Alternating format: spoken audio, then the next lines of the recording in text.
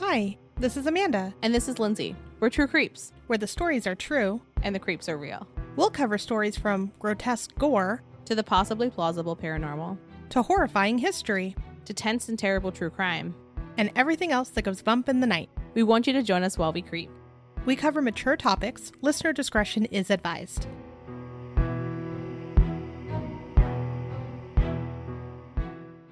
Hello, and welcome to our first episode of True Crime Digest. We are very excited about this. Right? Well, what we were thinking is all of the true crime stories that we've told you about already, some of them have updates. And instead of just doing little itty bitty update episodes, we thought it would be kind of fun to make an episode of updates of things that we've covered before. And we're hoping to do it monthly and sometimes even include some true crime news. Yeah, and I think, too, one of the things that we're going to talk about today, we talked about the Cecil Hotel, but we didn't talk at great length about Elisa Lam. So if there's like a case that is widely known, there might not be an episode on it. But also, if there's a case that you're really interested in, feel free to share it with us, and maybe we'll make it a full episode, then continue doing updates on it. So let us know. Yeah. You know how to reach us, truecreepspod@gmail.com, all the socials. They all exist. And if you like what you're hearing, please feel free to leave us a review, rate us on iTunes, leave us a review on Facebook. If you do any of these things, screenshot it and email it to us, and we'd be happy to send you a sticker.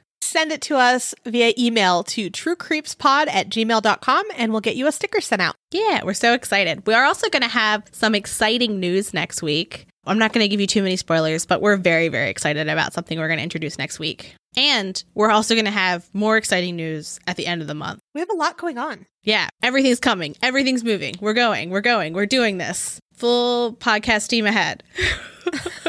And let's start our update episode then. So Lindsay already mentioned it slightly, but Elisa Lam update. In our Hotels That Kill episode, we talked about the Cecil Hotel, and we did touch on one of the biggest mysteries of the hotel, and that was Elisa Lam. Well, Netflix had a documentary come out this last month called Crime Scene: The Vanishing at the Cecil Hotel. You guys, you might hear a familiar voice in there. Yes. So I was on another podcast before this. I was not your first. I'm so sorry. And they chose a couple of clips of my voice and put it in the documentary, which I was so excited about when watching it. Yeah. I did not expect it. And I'm like, oh, hey, that's me. And I've been getting emails and texts from family and friends like, I didn't know you were in this. And I'm like, neither did I. That's so exciting. Kind of exciting. Yeah. I also thought that it was like pretty well done, like generally. I finished it earlier today and was like, I like this. I had mixed feelings for it. So, like, I like that they got some of the employees to come back and talk about the incident. But also, I feel like it was a little, I don't want to say like one-sided, but I want to say one-sided because many people still speculate that there is something being hidden and they were pushing a certain agenda in a certain fashion to make you feel a certain way. Yeah, it was very hotel employee centric. It was. I also loved that they had a person who ran a Facebook group on it because it just shows to show you that there was a time when if you were the person who was like chatting online about a mystery, you were thought of as kind of strange. And now you're part of the documentary.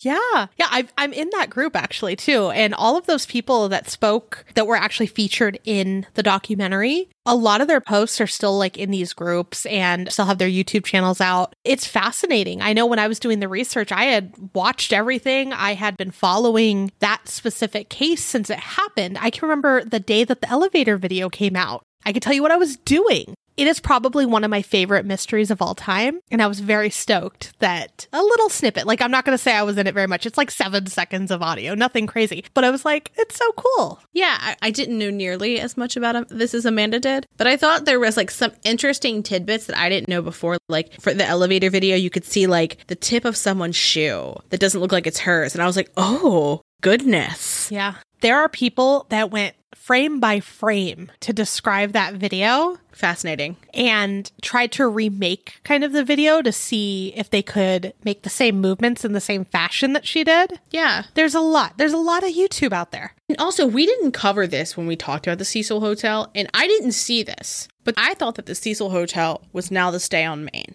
I did not realize that they are existing together in the same building and that the Stay on Main is just a few floors of the Cecil Hotel. And then they made like a separate lobby because there had been so many bad things that happened. And they were like, let's rebrand. We've got to rebrand. We've got to change the color of like the sheets and have new people in the lobby with different uniforms so people don't think they're the same thing. But I guess we're going to keep the elevators. Right. Yeah. It's very odd. And again, like they're still working on it right now. Yeah. Some people, ever since the documentary came out, have visited. And the last post that I saw, someone took a picture, like was physically there and saw that they put up where you can't look inside, like into the windows, because now they're working on the bottom floor, is my guess. I don't know. But they're changing things around. They're working on it. People are saying they're seeing workers going in and out to basically rebrand again. I don't know what they're exactly doing. We'll see. So in the documentary, though, one of the biggest questions that was on everyone's mind was the water tank she was found in open or closed when she was found? Because there was some differing data out there from various different places. And Santiago Lopez, the employee that actually found her, was interviewed and says he found her with the lid open. And then the police, I want to say it's in like an interview, had mentioned it was closed when they got there. And the reason it was closed when they got there, Santiago says that he closed it. Also, Santiago breaks my heart because he is very clearly traumatized. You can like see it in his facial expressions and when he talks that he is haunted by what he saw. Yeah. Well, a lot of people were happy to see him, but some people were very upset, wanting to know why. Like, why would you close the lid? And some people were pointing at him, saying he has something to hide. And I'm like, I mean, anything is possible, but I don't get that vibe. Another thing, though, and this is what has always bothered me about this, is if it was indeed open, right? He found it open. And I believe his statement from when it happened had said it was open, too. And it was just confusing based off of what the police were saying, right? But if it was indeed open, I would think as a hotel where all of your water supply that people are drinking and showering and brushing their teeth in comes from the roof, right? Wouldn't that be some sort of like daily checklist to make sure that the hatches are closed so like bird poop and bats and who knows what else, rainwater, all of that doesn't infect your entire hotel? Yeah. And I just hate that that's not a thing that they check every day. I'm very passionate about it. No, and that completely makes sense. When you talk about like older cases in true crime, it's not altogether unusual for a woman's body to be covered up if she's nude. And he was an older gentleman, not like 90, but he was older. I could very much see him having closed it like she's naked. Respect. Yes. Like he's closing it out of respect for her, not even thinking like something's happening. He's just like, oh, this is a woman and she's naked. He just closes it and doesn't even think like, oh no. Or, you know, you've just experienced great trauma. Most of us won't see a dead body in our lifetimes that's not in the context of a hospital, a funeral or a hospital or something like that. A dead body just out in the world where you didn't expect it to be. So I could see how he could do something that wasn't the best to do, or he could forget if he did something. I think it's a mistake that many people could make. Right. I see both things. Like maybe he was trying to preserve the crime scene, make sure that bird droppings and weird stuff didn't get in there before the police can arrive. Yeah. Or also it could have just been like, I don't want to see this anymore. It could just be something without even thinking, you know? Yeah. I don't see anything crazy about that. But another talk of the internet currently is Amy Price, the manager at the time. She was also interviewed, and everyone found her to be a little quirky and a little too excited about this hotel. She loves this hotel. There are memes galore of this poor woman. We're going to share them. I love her. So a lot of people are very, very angry at the fact that she called her mother before calling the police. And that is like one of the biggest repeating conversations that I'm seeing on all of these discussion boards and people, just random people that are watching the documentary because it's rated high on Netflix. Okay. Say you are in charge of this massive hotel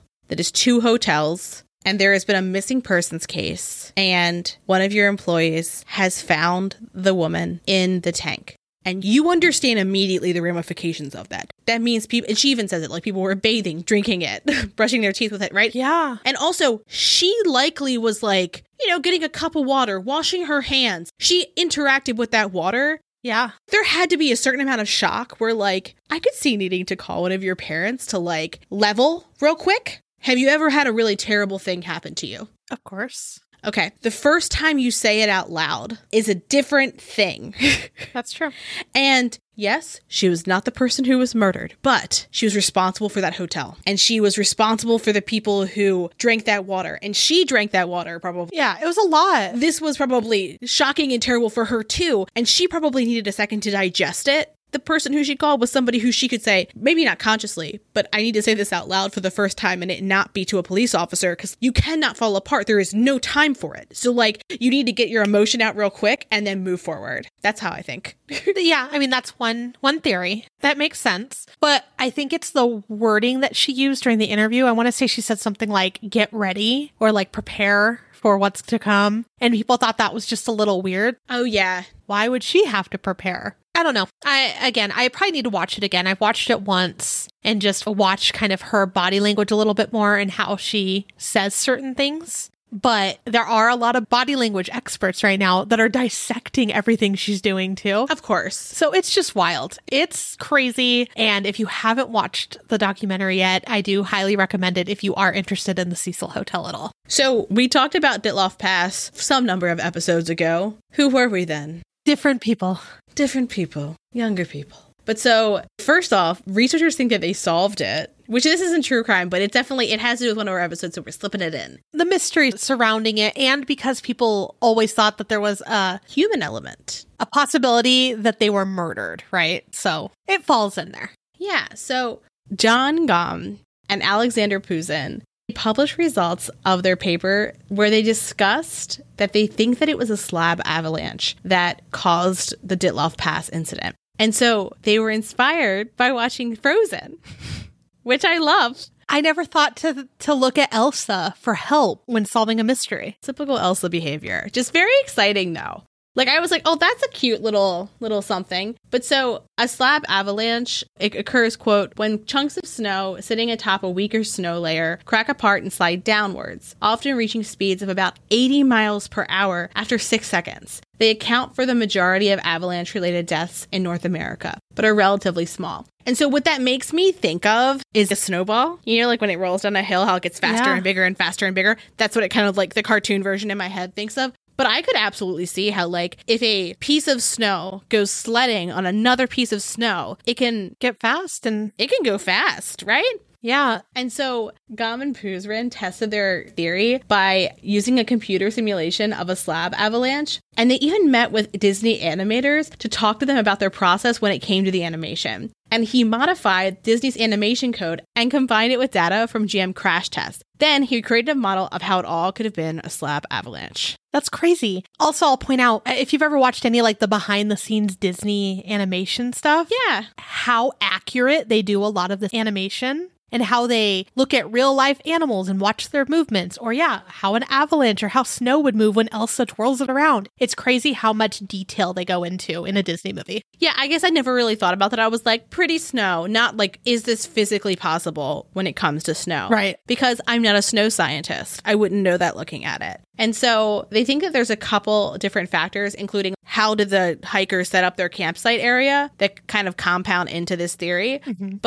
And it does account for some of the injury on the bodies. Amanda, you know. You don't like this. I know what haunts me. I don't like it. Do I love that Elsa's involved? Yes. Did I see Elsa ever pull out anybody's tongue and eyes? No. So therefore, it's hard for me still, like, to think that's how that worked. I know that people say it was animals. But then why not all of the bodies? Because they were probably in the path of those animals. The animals had places to go, and they just found those two. Look, the white rabbit can't be that late. See that there, like a little Disney reference? But now I'm just picturing a rabbit eating somebody's tongue. See what I did to myself? I don't think they do that. They don't do that. I don't think they do. Not rabbits. But they think the reason why they undressed was paradoxical undressing due to hypothermia, which is when you take off your clothes because you feel hot. Yeah. Because you're dying of hypothermia. So fascinating. But there was also another interesting little with Dyatlov Pass. Yeah. So when I was first reading about it, this wasn't solved yet. The next little piece of information I'll give you. But as of last night, I was able to find the outcome.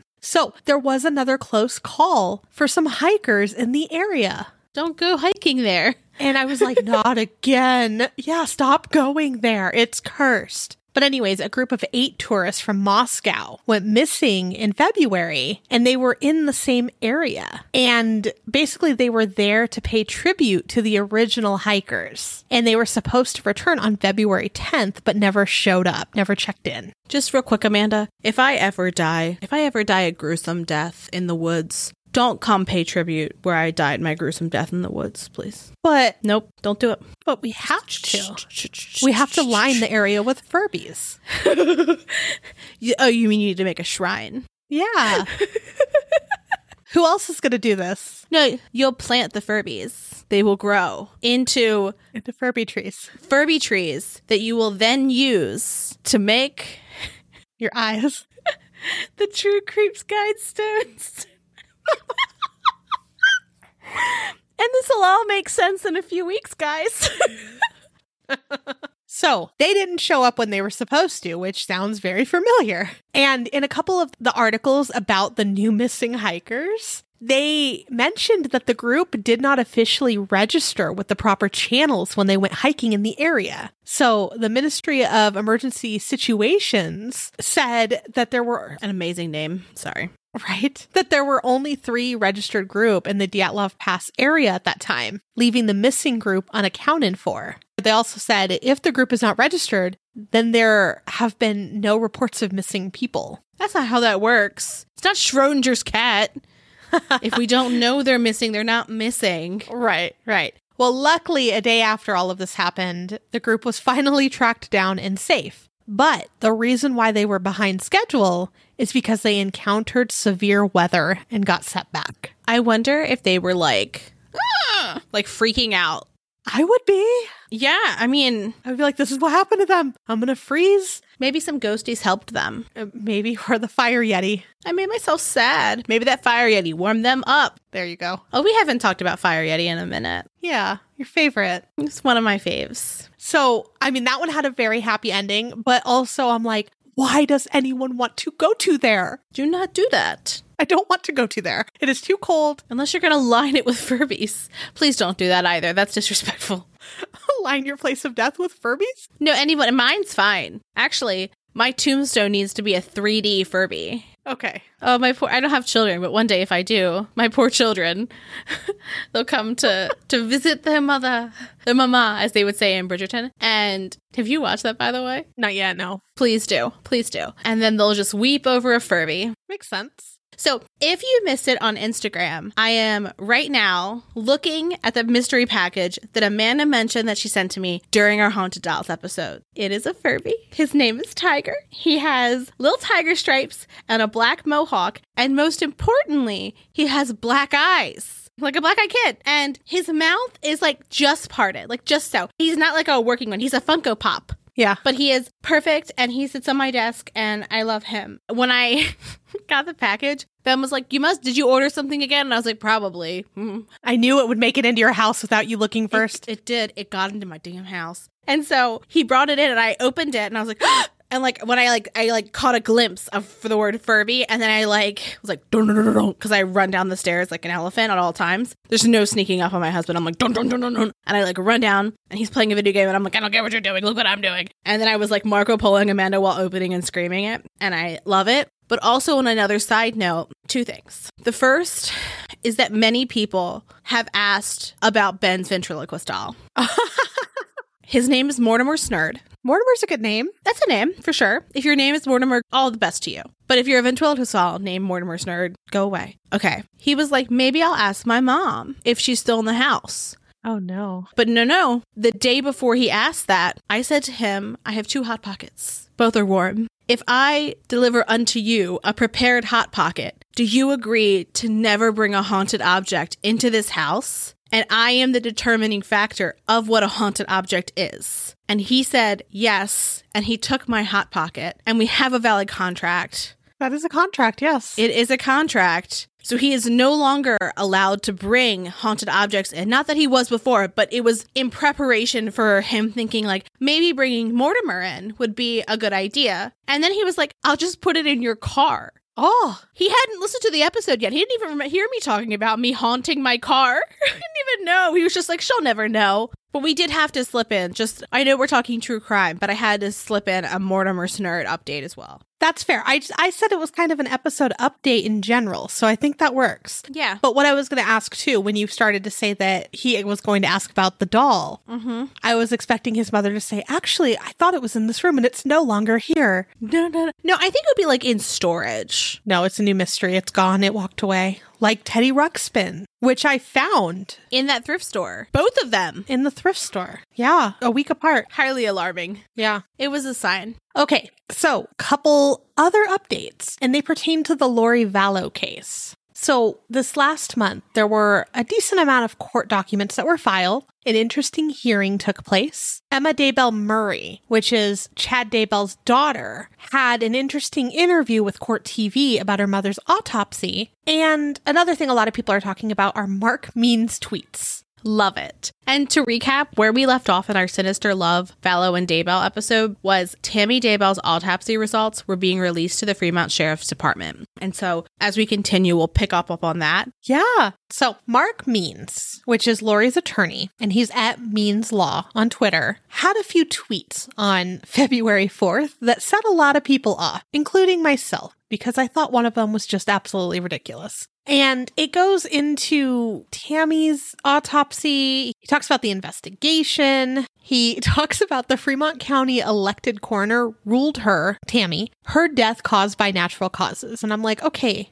but there wasn't an autopsy done. And so it's strange to me that an attorney would go on Twitter and tweet a bunch of things about a case that he's working on. I know this day and age, social media is important, but also, what is he doing? Yeah, I mean, I'm not going to say that I find it the most professional way to get the word out about his client. However, he can't be silent, right? So there's like everyone who thinks Lori and Chad did it saying many things.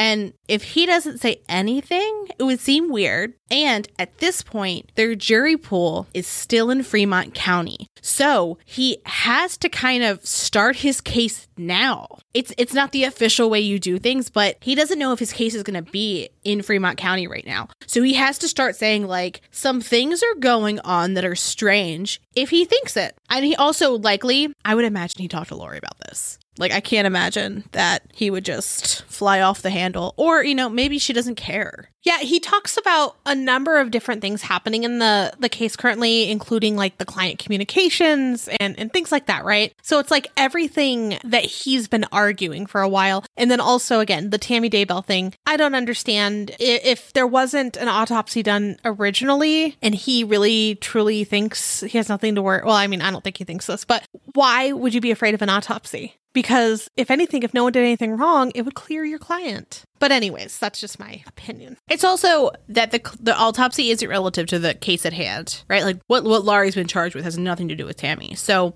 well, maybe there'd be murder charges added because they have that combined. But right now there's not. He calls it a media teaser, which I'm not saying it's not. Like acting as though maybe there was something nefarious to a potential jury pool for unrelated offenses is a little bit concerning, because think about it. Say she did die of natural causes, and we'll talk in a little bit why maybe that is the case, because there's other information we've learned. But say she died of natural causes, and what they said is, you know what, this is, speculation, but they're like, you know what, if we release that the autopsy is done, but we're not releasing it to the public, it seems as the absence of information makes people fill in the blanks. That's true. And so this jury pool is now going to be like, I'm not saying anybody's going to find them not guilty for JJ and Tylee, but they could be biased by this other issue. No, that's absolutely true. But also when you're saying like the jury pool, right? We don't know who the jury pool is going to be quite yet. We don't know where they're going to be. We don't know where they're going to come from. Nothing. Putting all of this into the world even more, though, you would think that he wouldn't be doing that because he wants a non-biased jury pool. And these tweets make me go,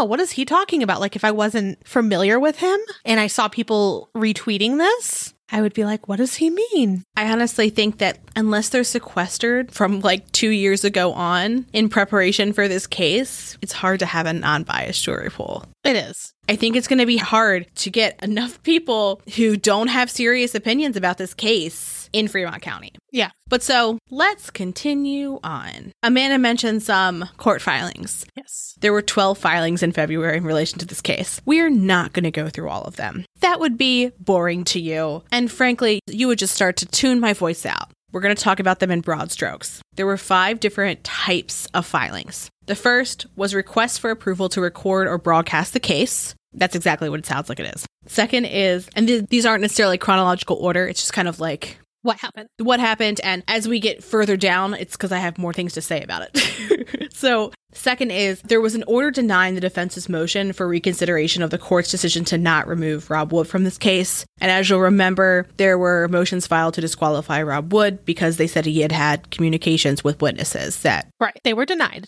Right. And they were denied. Yeah. The defense was like, are you sure? And the judge was like, I'm sure. Yeah. And then, so Next Marks Means filed an expert witness disclosure, and the name of their expert witness is Ironwood Insights. So I had to look up what they are. Right, of course. And they're a market research and analysis firm who, one of their specialties is they work on cases where the defense is seeking a change of venue. Mm-hmm. It's very specific. Yeah. And one of the testimonials from their website is from Dr. McCole Hamilton, and he's a jury consultant / expert. And this is what he had to say. I have partnered with the Ironwood team for over 10 years and consider their contributions vital in the change of venue surveys in capital cases. Capital cases. Yes. This is not a capital case yet. So let's point that out. And then Ironwood's research consultation, their administration of the telephone surveys, the quality of their data they provide, and their assistance in presenting the results in a court of law are all paramount to my success as a jury expert.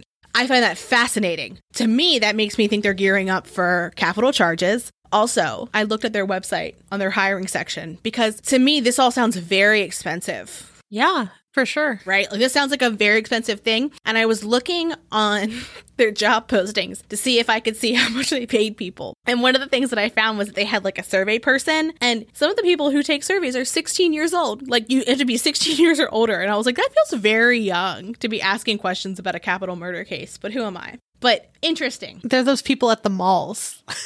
Oh my gosh. You know I did that, right? Yeah. Yeah. It was my first job. Interesting. That's the story for another day. So some of the other filings related to Laurie and her attorney, Mark Means, inability to regularly communicate as they should be able to. So Means cited that he has been denied the use of the client attorney room at the jail and that their telephone conversations have been recorded. He also requested that Laurie be granted a cell phone, which would be locked so it could only call him. We'll cover more on this when we talk about the February 17th hearings, but it's definitely an interesting point. These filings aren't the sexy filings. No. I'm just going to be real with it. They're not sexy filings, but they're the filings that if they're ignored and they're not carefully considered, will get Laurie off later on a motion to dismiss or an appeal on a motion to dismiss that's denied. So they're not sexy, but they're part of the sausage that's integral to our justice system. Yeah, it makes sense. And a lot of people don't understand what they mean because it is a lot of law jargon, right? When you're reading one. Yeah. I know me personally, I have to read them a couple times to get every specific detail out of one. So the summaries are great.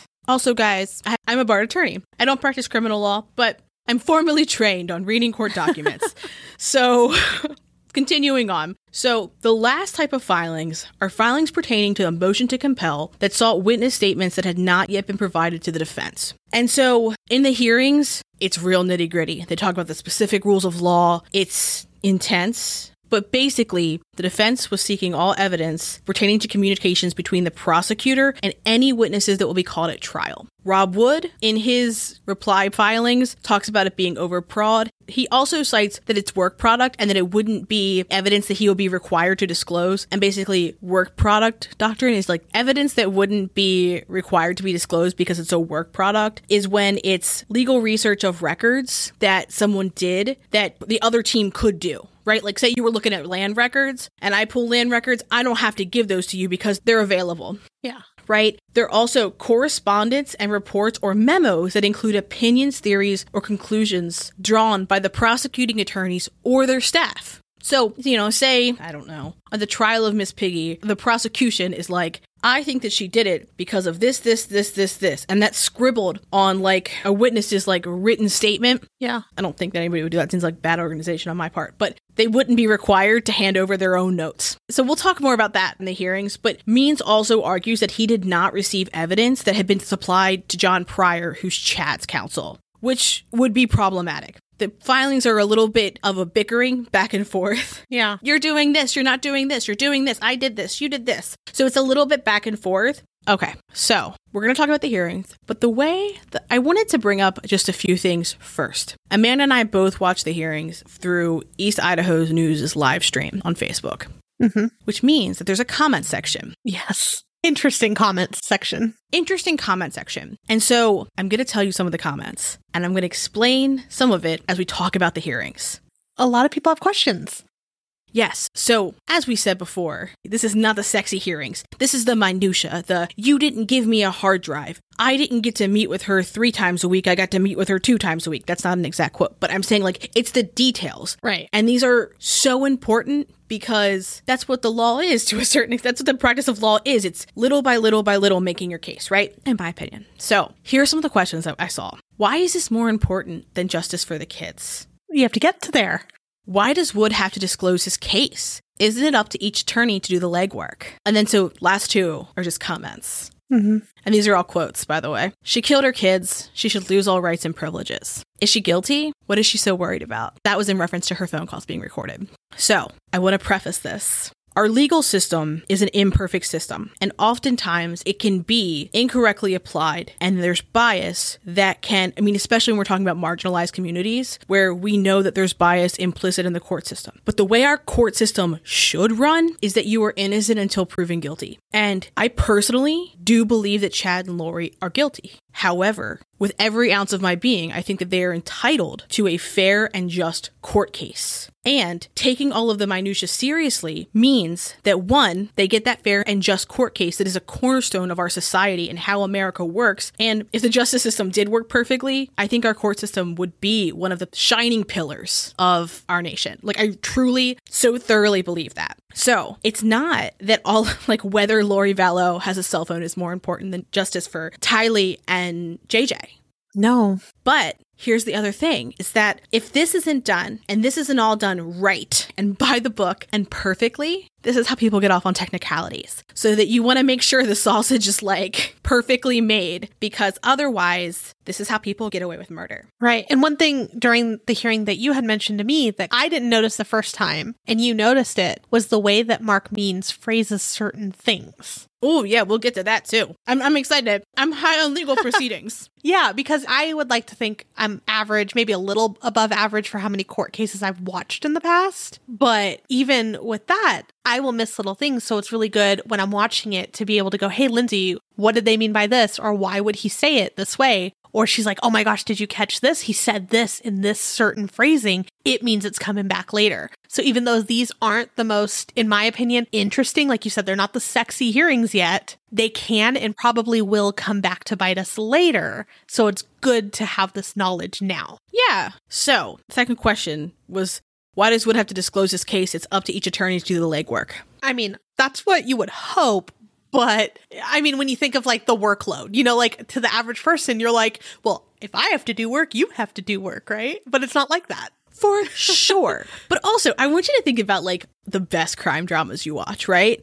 The prosecution's talking and then they go, and I have another witness. And everyone goes, yeah. And they walk in the room. And someone comes in and they walk in perfectly timed. How do they know? There's no speakers outside. They're supposed to be dead for some reason. Yeah, they're supposed to be dead. And they're like, and I have this other evidence. Haha. And they have a witness and a piece of evidence. And that's not how this works. No, not at all. If you have evidence that would prove the innocence of the defendant, you must share it. Point blank. If you have evidence relevant to the case, you must share it with the other side. Period. And that's something that fascinated me that people didn't understand. Yeah. Because in my head, I'm like, yeah, they have to. Everyone has to be on the same page when it comes to this. There aren't really any big surprises. When you get to the actual trial, it should be boring, which sounds strange because we see so many crime dramas, but it should be boring. There should be no surprises. It should be boring to them. To us, it's still going to be interesting because we don't have all of that yet. Yes. that's true. Like, it should be that you know everything that the other side's going to say. Yeah. Now, that being said, right, like your opening statement can be jarring and heartfelt and all of the things and hit you, right? And your closing statement's going to do the same thing. And that might be surprising how they phrase that. But when it comes to the state's case against the defendant absolutely needs to know everything that the state has against them. And vice versa, right? Like, say, I don't know, we're talking Miss Piggy's case again. And they have a piece of evidence that proves that she was in Baltimore, Maryland on the date that they said that she killed Kermit the Frog. And they're like, we're going to wait till trial, right? That's not how that works. And there are many evidence rules. They are very intricate. Again, I don't practice criminal law. Again, this is my speculation and reading of this. But generally, it's all going to be shared. So it's not one person being lazy. It's saying, we need the statements that you took to figure out why you think she has perpetrated this crime in order to build an adequate defense. So let's talk about the two major themes of these hearings. The first was a discovery request we talked about a few minutes ago that the prosecution had deemed overbroad. Again, they were seeking all communications between the prosecution and witnesses who would be called at trial. Judge Boyce ruled that all written statements must be provided to the defense. Any verbal statements must be summarized, then provided to the defense. So that's not surprising to me, but we'll move on. The second was whether Lori should be entitled to the use of a cell phone while she's awaiting trial so that she may assist in the preparation of her defense. Also, Means brought up the possibility of turning off recording devices and the availability of the client attorney room for his and Lori's use. So Mark Means argued that he had been denied privileged access to his client due to COVID-19. And we've talked with this before that, like, everything's different. To be the person, like, planning how everything has to work in a prison and or jail during this time while trying to not violate anybody's constitutional rights, but keep people safe at the same time? Yeah. I don't want to be that person. A heavy, heavy task. So John Pryor has not had any issues meeting with Chad. Means suggested that there might be gender discrimination, which that's a heavy accusation to just throw around. And so Means said that he was not allowed to use the attorney-client room within the jail and that the phone calls were recorded. Yeah, and I believe what he's referring to is at the beginning of our COVID era, the policies and everything weren't streamlined yet, is the best way I can say it. And there was a conversation that had been recorded and found, and from what we've all heard, it was immediately deleted. And so I have not seen that it's happened since, but I see both sides of it. You know, a pandemic happened. No one knew what to do. Everyone was just trying to make the right choices. Yeah. And from what I understand, he made the right choice once and said, do not record this. And they turned it off. But then it happened where he didn't mention it to them. And I see both sides as those conversations should not be recorded. But also, it wasn't like a prepared thing because of a pandemic. Yeah. I also saw where she's allowed to call her attorney, but there was jail staff very close who could overhear her because they were monitoring her use of a phone in an office. It makes sense, but it also doesn't make sense. So, Means also alleged that the jail's refusal to let him meet with Lori coincided with motions that would displease Wood, which feels like a very serious accusation against Wood. And when they discuss Wood during this hearing, one of the things that it's the theme of this, when Pryor talks, he is red-faced and passionate when he speaks. He's like very intense. I think he's like that anyways. He seemed extra passionate. Perhaps that's who he is. No, I mean, I'm just having a little jab at him because he just comes off as insensitive and brusque. Is that a word? Raging? Yeah. I don't know how to describe him, but he sat there most of the hearing, like with the most angry, bored face. I don't know if those two even coincide together, but that's the best way I could describe him. Yeah, it was also interesting because when they were on break, he like answered his cell phone and didn't mute himself. And I was like, dude, we're fresh off of I'm here live, I'm not a cat. Like, you know better. Like, you got to have your Zoom on mute, my dude. It's my favorite video of all time. As it should be. But so Means said that he would be filing a motion to dismiss if he is denied access to his client because, quote, it would be impossible to prepare an adequate defense. And that's one of these things that we're going to hear in a few months. Like, if this isn't remedied, this will be the next step. Understandably so. You should have access to your client. That's part of our justice system. Yeah. It should work, right? It doesn't seem like it should be fair because a lot of us have that bias towards her and believe that she is guilty. Yeah. But we need to do it in a fair manner. And because if we're not doing it fair, then the whole thing can get thrown out. And we don't want to do this wrong. So, interestingly, Means said that he once spoke with Wood regarding the issue about not being able to see Laurie, and Wood called the jail to make sure Means was able to meet with Laurie. So it seems like he's like kind of like going back and forth. He's like, Wood knew about this, but I also think that he's like colluding with the jail for me to not be able to see my client. Right. And so Wood did not object to Mean and Laurie's use of the client attorney room. Because what does that have to do? Like, that doesn't make his case any better. It just makes it more fair on both sides. Yeah, exactly. And so he was like, yeah, I mean, I didn't know this was an ongoing problem. And when I did, I tried to help you, my dude, but okay. Imagine him talking like that. I hope he did. I hope he was like, my dude. I hope he did. He wasn't like that, but I hope that in his brain, that's how he was thinking it.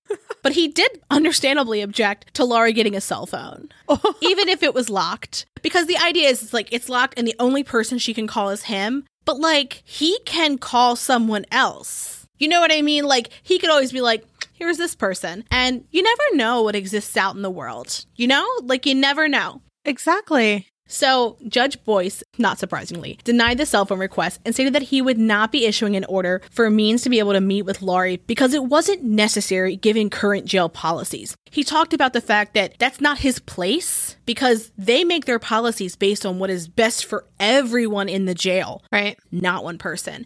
And that's fair. And it's fair. And so he was like, you shouldn't be being denied if that's not the policy. He's like, I'm not going to rule that they should be doing this thing that they should be doing. Because it's kind of like a moot point, it feels like, right? He also said that he wouldn't be issuing an order for a change in security camera recording. Of course, they're not going to turn security cameras off. No. I understand like why he was like, they can read lips. Yes, but safety is also important. You have to balance, right? Yeah. So one of the biggest critiques the defense has against Rob Wood is that he has personally inserted himself in this case and that his communication style has been less than professional. And so it seemed interesting that Wood was so against sharing communications between himself and witnesses. Right. They were late. Yeah, they were late. And that feels strange to me. Now, I'll say it for the third time, I don't practice criminal law. Maybe that's really typical. I've never seen that. And it rang a little strange. He was like, what are you hiding? That felt weird to me. That he was like, oh, I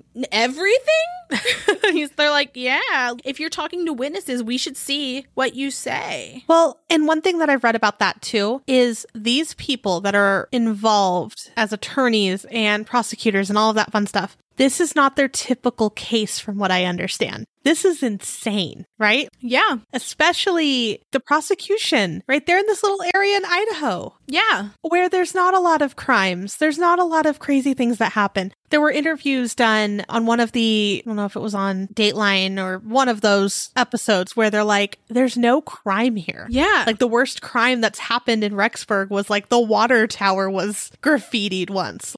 Yeah. This is a big deal, and it's probably out of their norm. And some of it might be they're trying to react to what is coming from this. And I don't know if that's the case. It's just thinking about it from the small little Rexburg area or little Idaho town going through something so crazy that's worldwide. People worldwide are talking about this case. One more thing.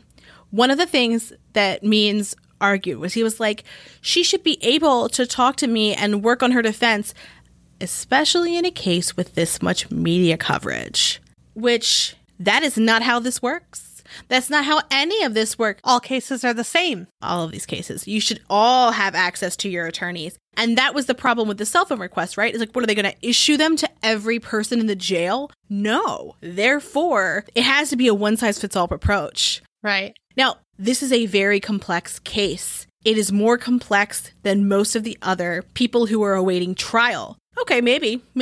I'm listening. Go on. For that area. Yeah, that's fair. That is an argument that I could get behind, is that if everybody is given equal amount of time for use in that room, somebody who has a relatively more straightforward case having equal time as this case, That doesn't seem fair because there's more to prepare for. I mean, you could flip that around though, like because someone might have, I'm not going to say did, but might have done something because they're innocent until proven guilty, something more extreme, then are they going to go, well, I could have done this, like to get more time? I'm just saying it's all fair or not fair. You know, like it's hard to distinguish. Yeah. And I'm like, I don't know the solution. I'm just saying it's a mess. Yeah. And it would be a shame if this has some type of procedural effect in the future.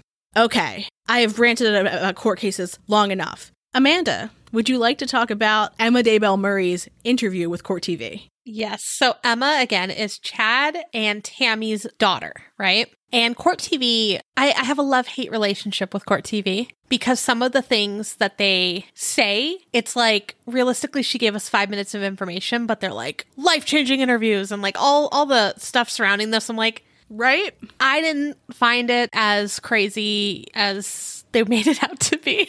We had, 5 bullet points? I was like, this was a tweet.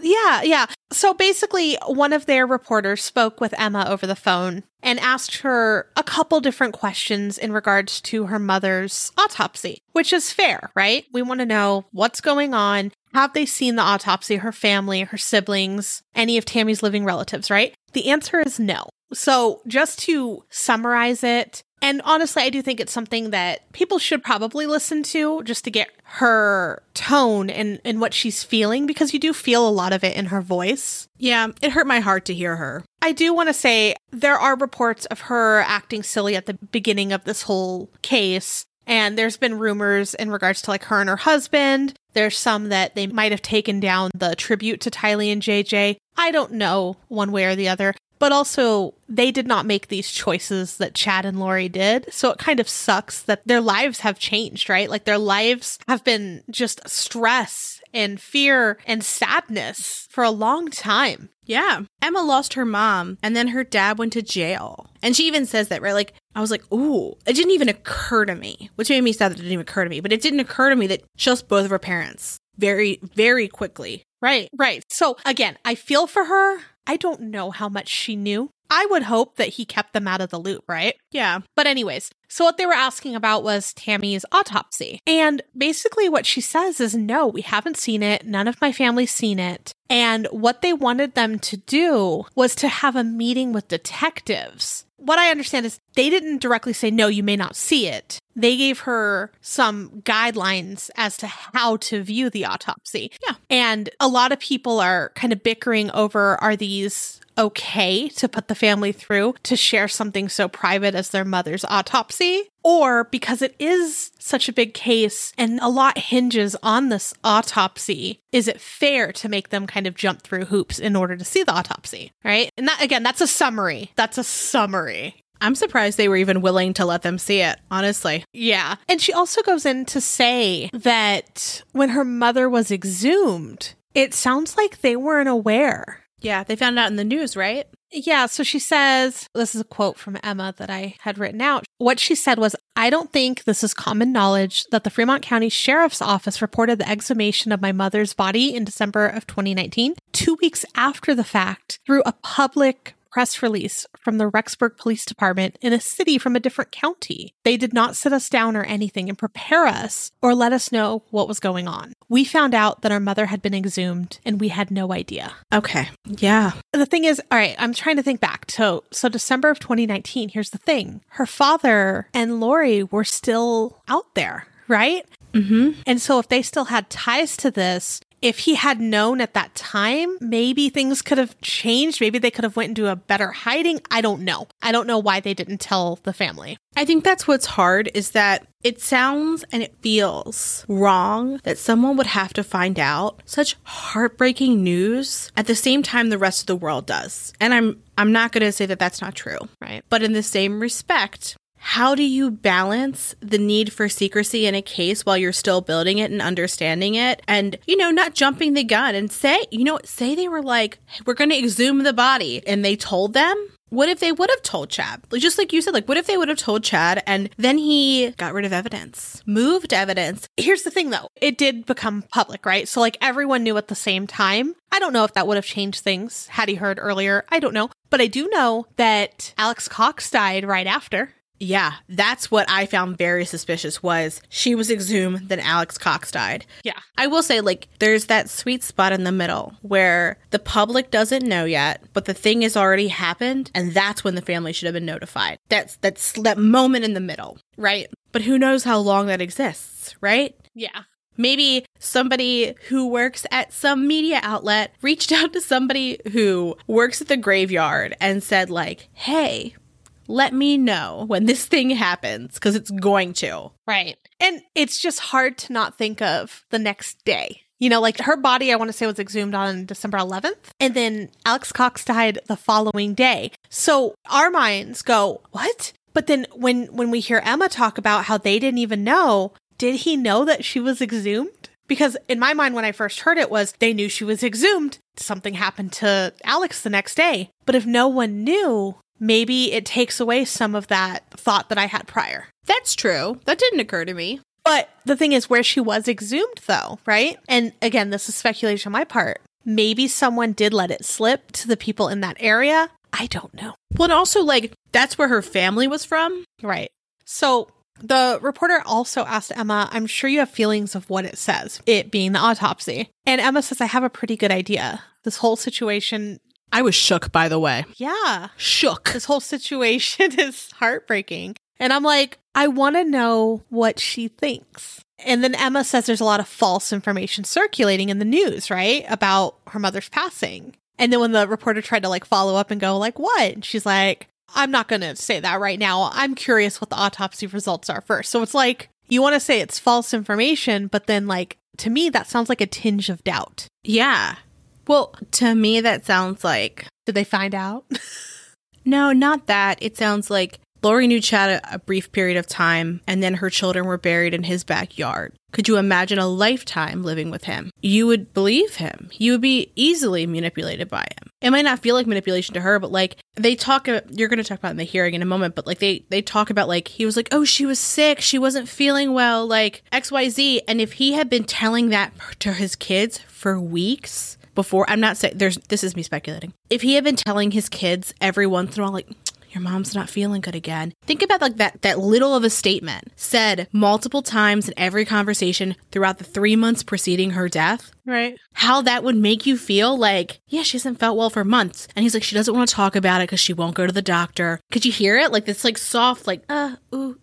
It's your dad too. It's your dad, and like you have no reason to distrust him, and him and your mom were high school sweethearts and all the things. I could see how if this was my dad and I knew him to be one person my entire life, this might be really hard for me to think any other way. Yeah, absolutely. So once the phone call ended with Emma, what Lindsay's referring to, Court TV played the conversation that Melanie Gibb had recorded. And I want to say I talked about it on our Vallow episode, but she had recorded a conversation with Chad and Lori and played it to the court. And that's where Chad goes on about how she had been sick for a long time and mentions Tammy's sister. And it's interesting to hear him talk about Tammy, even though I've heard that before, but to like put it with a conversation about her autopsy now, I guess, just made it real. He also said he'd known that she would die young. Oh yeah, he's mentioned that several times, that he knew that. I don't like that. Could you imagine your spouse saying that to you? I'd be like, oh, am I? Am I?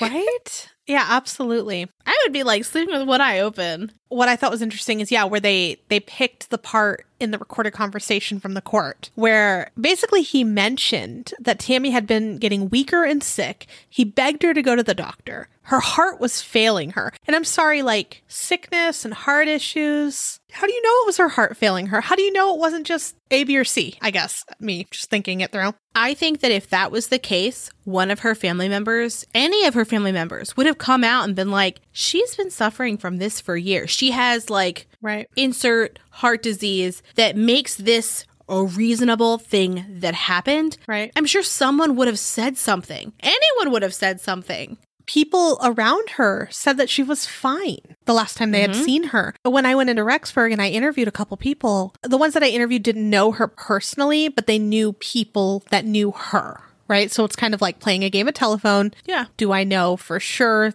Who knows? Because they could have been lied to for all I know. I don't know. But a lot of people had mentioned to these people that I talked to that she was fine, that they had seen her, X amount of days before her passing, or in the news. People were talking about how she was training for some sort of physical activity or run. But anyways, so it continues. Chad said this. She just passed away. My son Garth was right there with me the whole time, and the kids were there within 20 minutes of her passing. It's just still weird to me. She was young, died in her sleep. If it were one of my family members at her exact place in life that died in their sleep, I would be like, not questioning my father, right? Like you said, you grow up with your father, you trust your family. But what happened to her? Why did she die? Is it genetic? Is it something that I could have? Is it something my kids could have? Is it something my cousins, there's a level of, can I prepare for this too, for the rest of my family or for me, so I don't do this to others that I love? And I don't want to make it sound selfish, but it's more also just like the peace of mind. If it is like something happened, her heart stopped, okay, at least I have that in the back of my head that I couldn't do anything to prevent it. Yeah. That's just my feelings towards it if one of my loved ones passed away. And it's just strange to me that they didn't push for the autopsy to begin with. Yes. That's why my speculation is heartily in long game manipulation. Yeah. So we'll see what comes of this. Again, we are recording this part on February 24th. So things could change a couple hours from now. Who could know? So in the next hearing for Laurie and Chad is on March 22nd. And so we'll obviously include more updates in our next True Crime Digest, but we'll also talk about that hearing as well. Yeah. So another just big true crime topic that's been happening this past week was the identity of Valentine Sally. And I'm in Arizona, so this has been like a mystery that I've seen come up often. And it's a 40-year-old mystery of an unidentified female that was found in 1982 on Valentine's Day, and she was never claimed, right? Well, I'll get into it. But as of a couple weeks ago, we still didn't know who she was, right? So she was found by a DPS officer on Interstate 40 about 11 miles west of Williams in 1982. They believed her to be about 16 to 23 years old. They gave a good description of her. Unfortunately, animals had eaten a lot of her flesh from her face and her right ear. And due to that, on top of decomposition, it was very hard to identify who she was at that time. The area that she was found in was known for truck drivers to stop at and cool their brakes. So a lot of people thought truck driver might have done it. Yeah. But again, we didn't know who she was. So it was just all up in the air. It was a big mystery. She was misidentified at one time too, which I found very interesting. She was misidentified as Melody Cutlip. And later, Melody Cutlip, who was a runaway at the time, came home. So they were able to go, oh, it's not Melody, right? And there was even a gravestone at that point, right? Yeah. Unsettling. So Melody's family, they never confirmed. Like, yep, that's her. We'd like the body back. They said, no, that's probably not her. And everyone at the time was like, it's just they don't want it to be her. Yeah. But no, it wasn't her. So once Melody came home, they called her Sally Valentine because they didn't know who she was and she was found on Valentine's Day. Her body was exhumed to x-ray her skull and her DNA was entered into CODIS. But unfortunately, it didn't match anyone at that time, right? So, from the 80s until February of 2021, finally, detectives were working with the National Center of Missing and Exploited Children, the National Missing and Unidentified Persons System, or NamUs, as Lindsay has talked about several times, and the Arizona Department of Public Safety to identify her through familial DNA. And basically what they did is they utilized a private company that specializes in DNA processing. And they put it into online databases for genetic comparison. And then what they did is they took that data to search for people that could possibly be related to her. And they were able to find potential family members. Then from there, they got samples. And then they were able to confirm it was indeed a missing family member from back then. She ended up being identified as Carolyn Eaton. And her relatives were in Missouri. Woof. Which is very far from Arizona. Yeah. But I guess they had a sister that had run away around Christmas time and then never heard of her again. And it breaks my heart, but then I'm also happy that they finally got the closure. Yeah. And this case that has been misidentified and has been kind of the talk of Arizona. It comes up almost every Valentine's Day. I see something on it. Yeah. So she's still buried in Arizona too. So she's up in Williams area. Her gravestone, from what I understand, I couldn't find a current picture of it, but it still has Melody's name and it also still has Sally Valentine, but I'm assuming that'll probably change. Yeah. And you mentioned that it reminded you of someone. Yeah, it reminds me of Michelle Garvey. And we're going to talk about her in our episode next week. But she's one of the victims from the Texas killing fields who went missing from one state and then shows up in another. And I think when you think about like that paired with a long time period, it hurts my heart so intensely for that family. Yeah. Because like, especially like when you're like, the remains were discovered relatively quickly, but then you're waiting like over a decade and, you know, maybe you had hope or maybe you knew. But either way, like you didn't have closure for that period of time. Yeah. And then on top of it, there's nothing you can do. Nope. And it's sad because now that we finally have her identity that everyone's been wondering for so long, there's still the question of who did it. Yeah. Right? So there's a cold case squad working on it. As of right this moment, there are no suspects. And that's just heartbreaking that whoever did this either got away with it completely or maybe they got imprisoned for another crime, but they've never had to face what they did to her. Yeah. I also, we don't have to keep this in, but that actually kind of sounds like an MO. It does. Doesn't it? Like pick up in one state and then you take them to another state to drop them very far away, teenage girl. Because we don't know what Michelle Garvey was doing. We don't know why she left her house. We just know that she did. So like the idea of like teenage girl, went missing from one state. Yeah. Ends up in another one, isn't identified for over a decade. Yeah. And there's a lot of talks of certain truck drivers that would have been in this area around that time.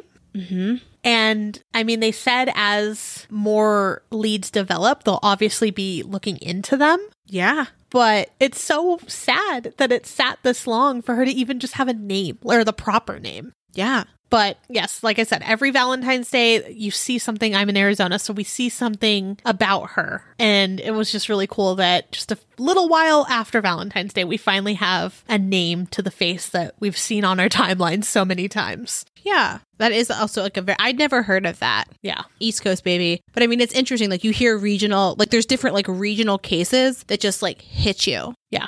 And so that concludes our first episode of True Crime Digest. Very excited about this. Again, if you guys have cases that you want us to update on, let us know. Yeah. If we have enough of the same one, we'd love to do an episode on it and then keep following it. Yeah. And if you have any feedback about True Crime Digest that you want us to know, shoot us an email because we'd love to hear it and hopefully incorporate your thoughts. Yeah. And with that, we'll see you next week. Bye. Thanks for listening. For more information on our sources, please visit our website, truecreeps.com. If you'd like to follow us on social media, you can follow us on Instagram at TrueCreepsPod, on Facebook at facebook.com/TrueCreepsPod, and on Twitter at TrueCreeps. We'd love for you to keep creeping with us. So if you like this episode, please subscribe, rate, review, and share the show with your fellow creeps.